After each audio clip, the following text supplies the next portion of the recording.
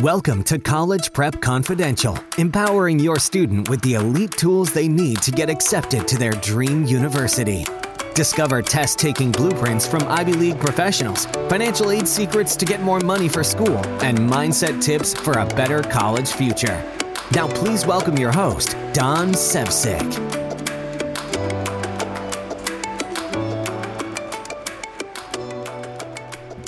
No, you are not hearing this incorrectly. There has not been an error on your podcast episode.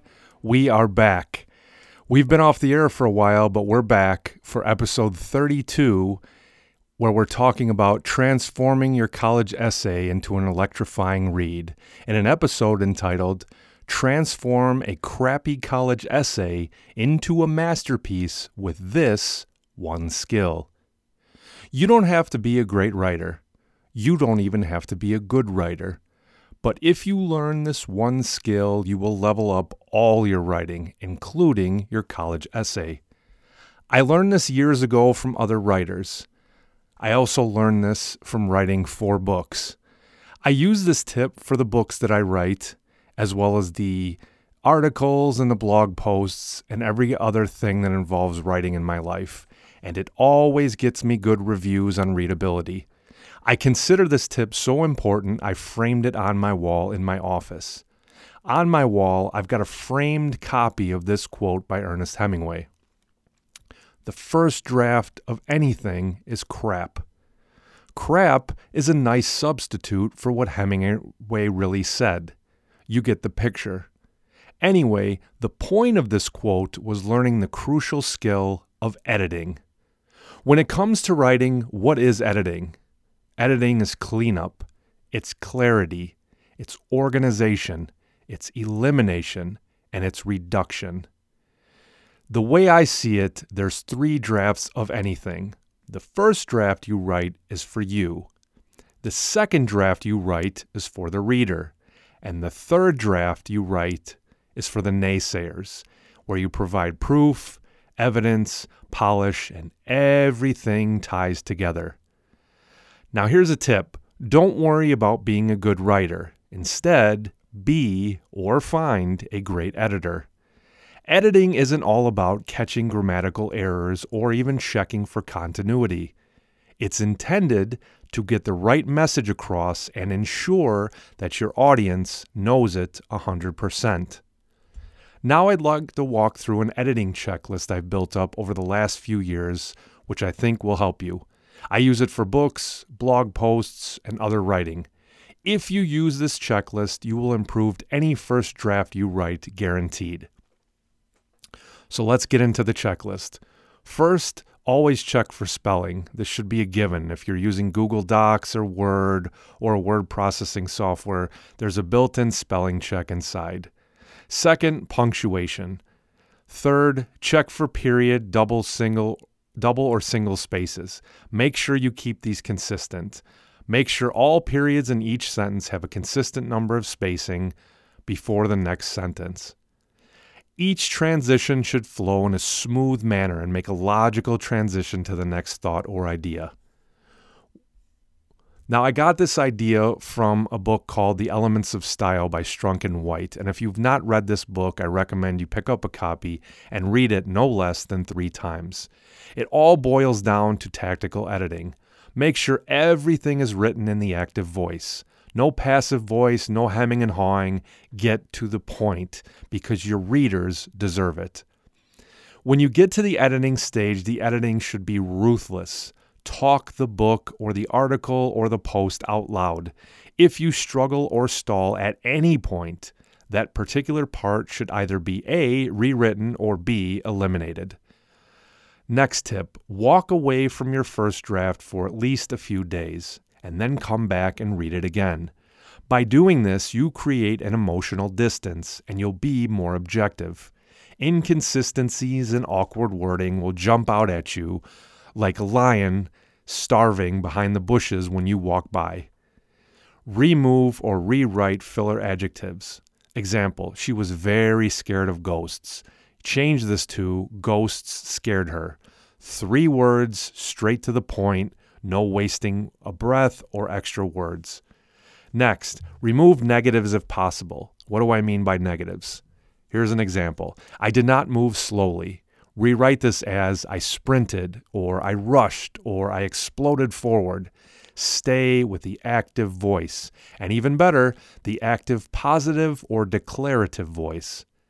Next, remove, slice, and dice as many to-be statements as you can. Examples, I was, are, we were, etc. Unless absolutely necessary, when you remove and rewrite these to-be statements, your book, your post, your article, your piece flows extremely well. Example, I am hungry. Change it to I'm starving.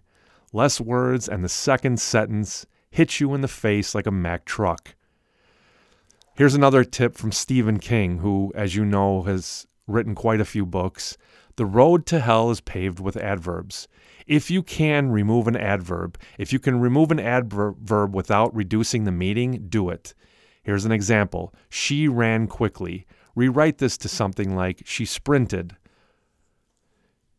How about she's really strong? Change this to she's a powerhouse or something similar. By doing this, you remove the weak adverb and create a visual of strength. Remember, when you're writing, you want to create a picture in people's head. They should be able to hear the sounds, smell the smells, feel the feeling, and see the sights. Next, remove redundancies. Absolutely essential, for example, should just be essential. It says the same thing and he uses one less word. Currently today is just today. Future plans, these are just plans. Plans are already in the future, so why say it twice?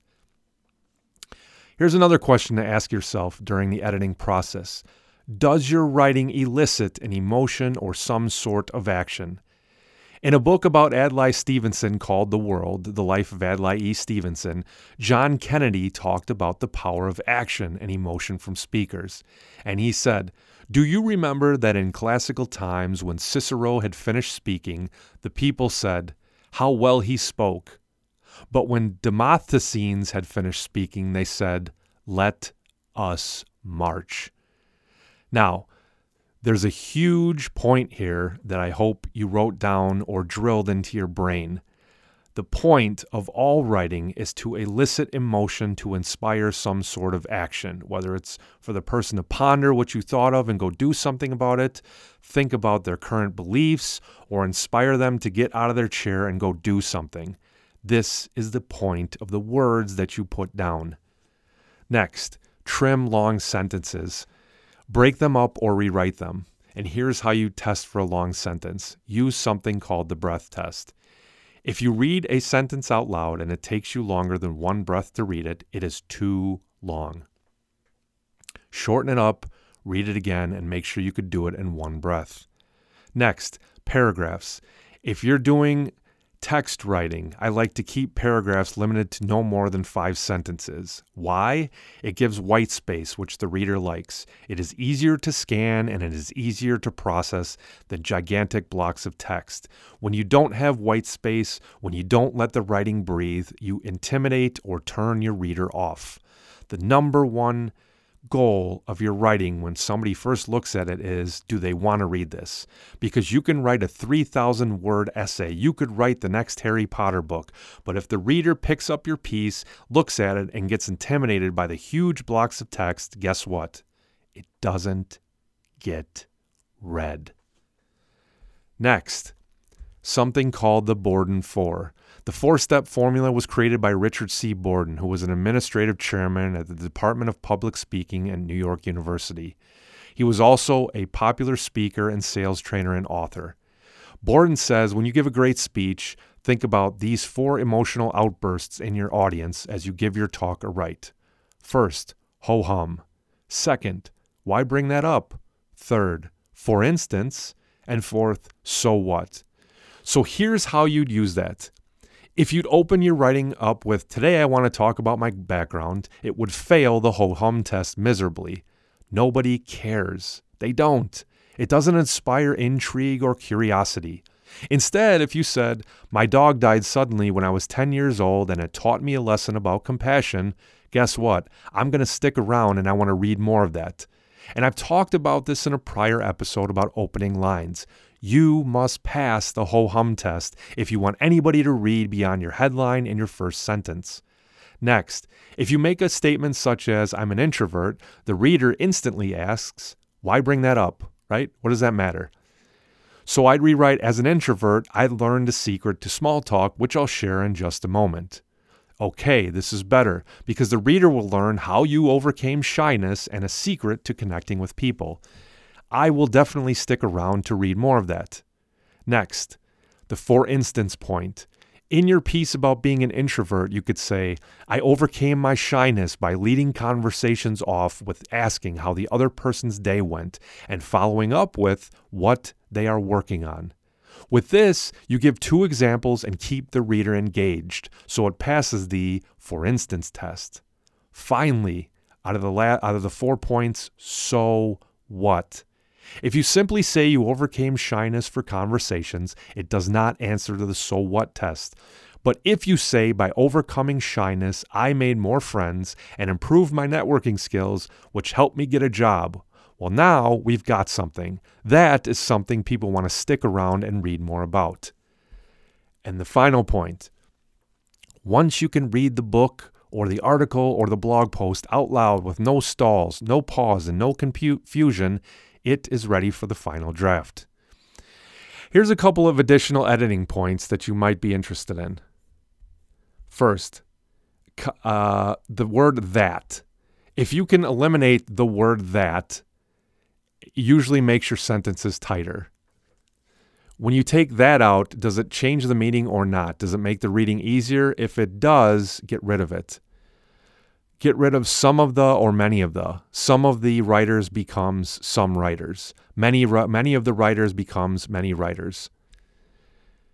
Another one, auxiliary verbs like can and may. This is wishy-washy. If your readers demand certainty, so give it to them. You can highlight benefits becomes highlight benefits. Be direct and certain about your writing. So here's another one. Eliminate words, which we've talked about a bit with sentences and in paragraphs. And here's a quick story for you by how powerful this is. When I spent a small fortune back in 2017 to go to an Orlando conference to meet some of the best writers in the world, I learned a simple trick. Go through your draft before it's ready to be final.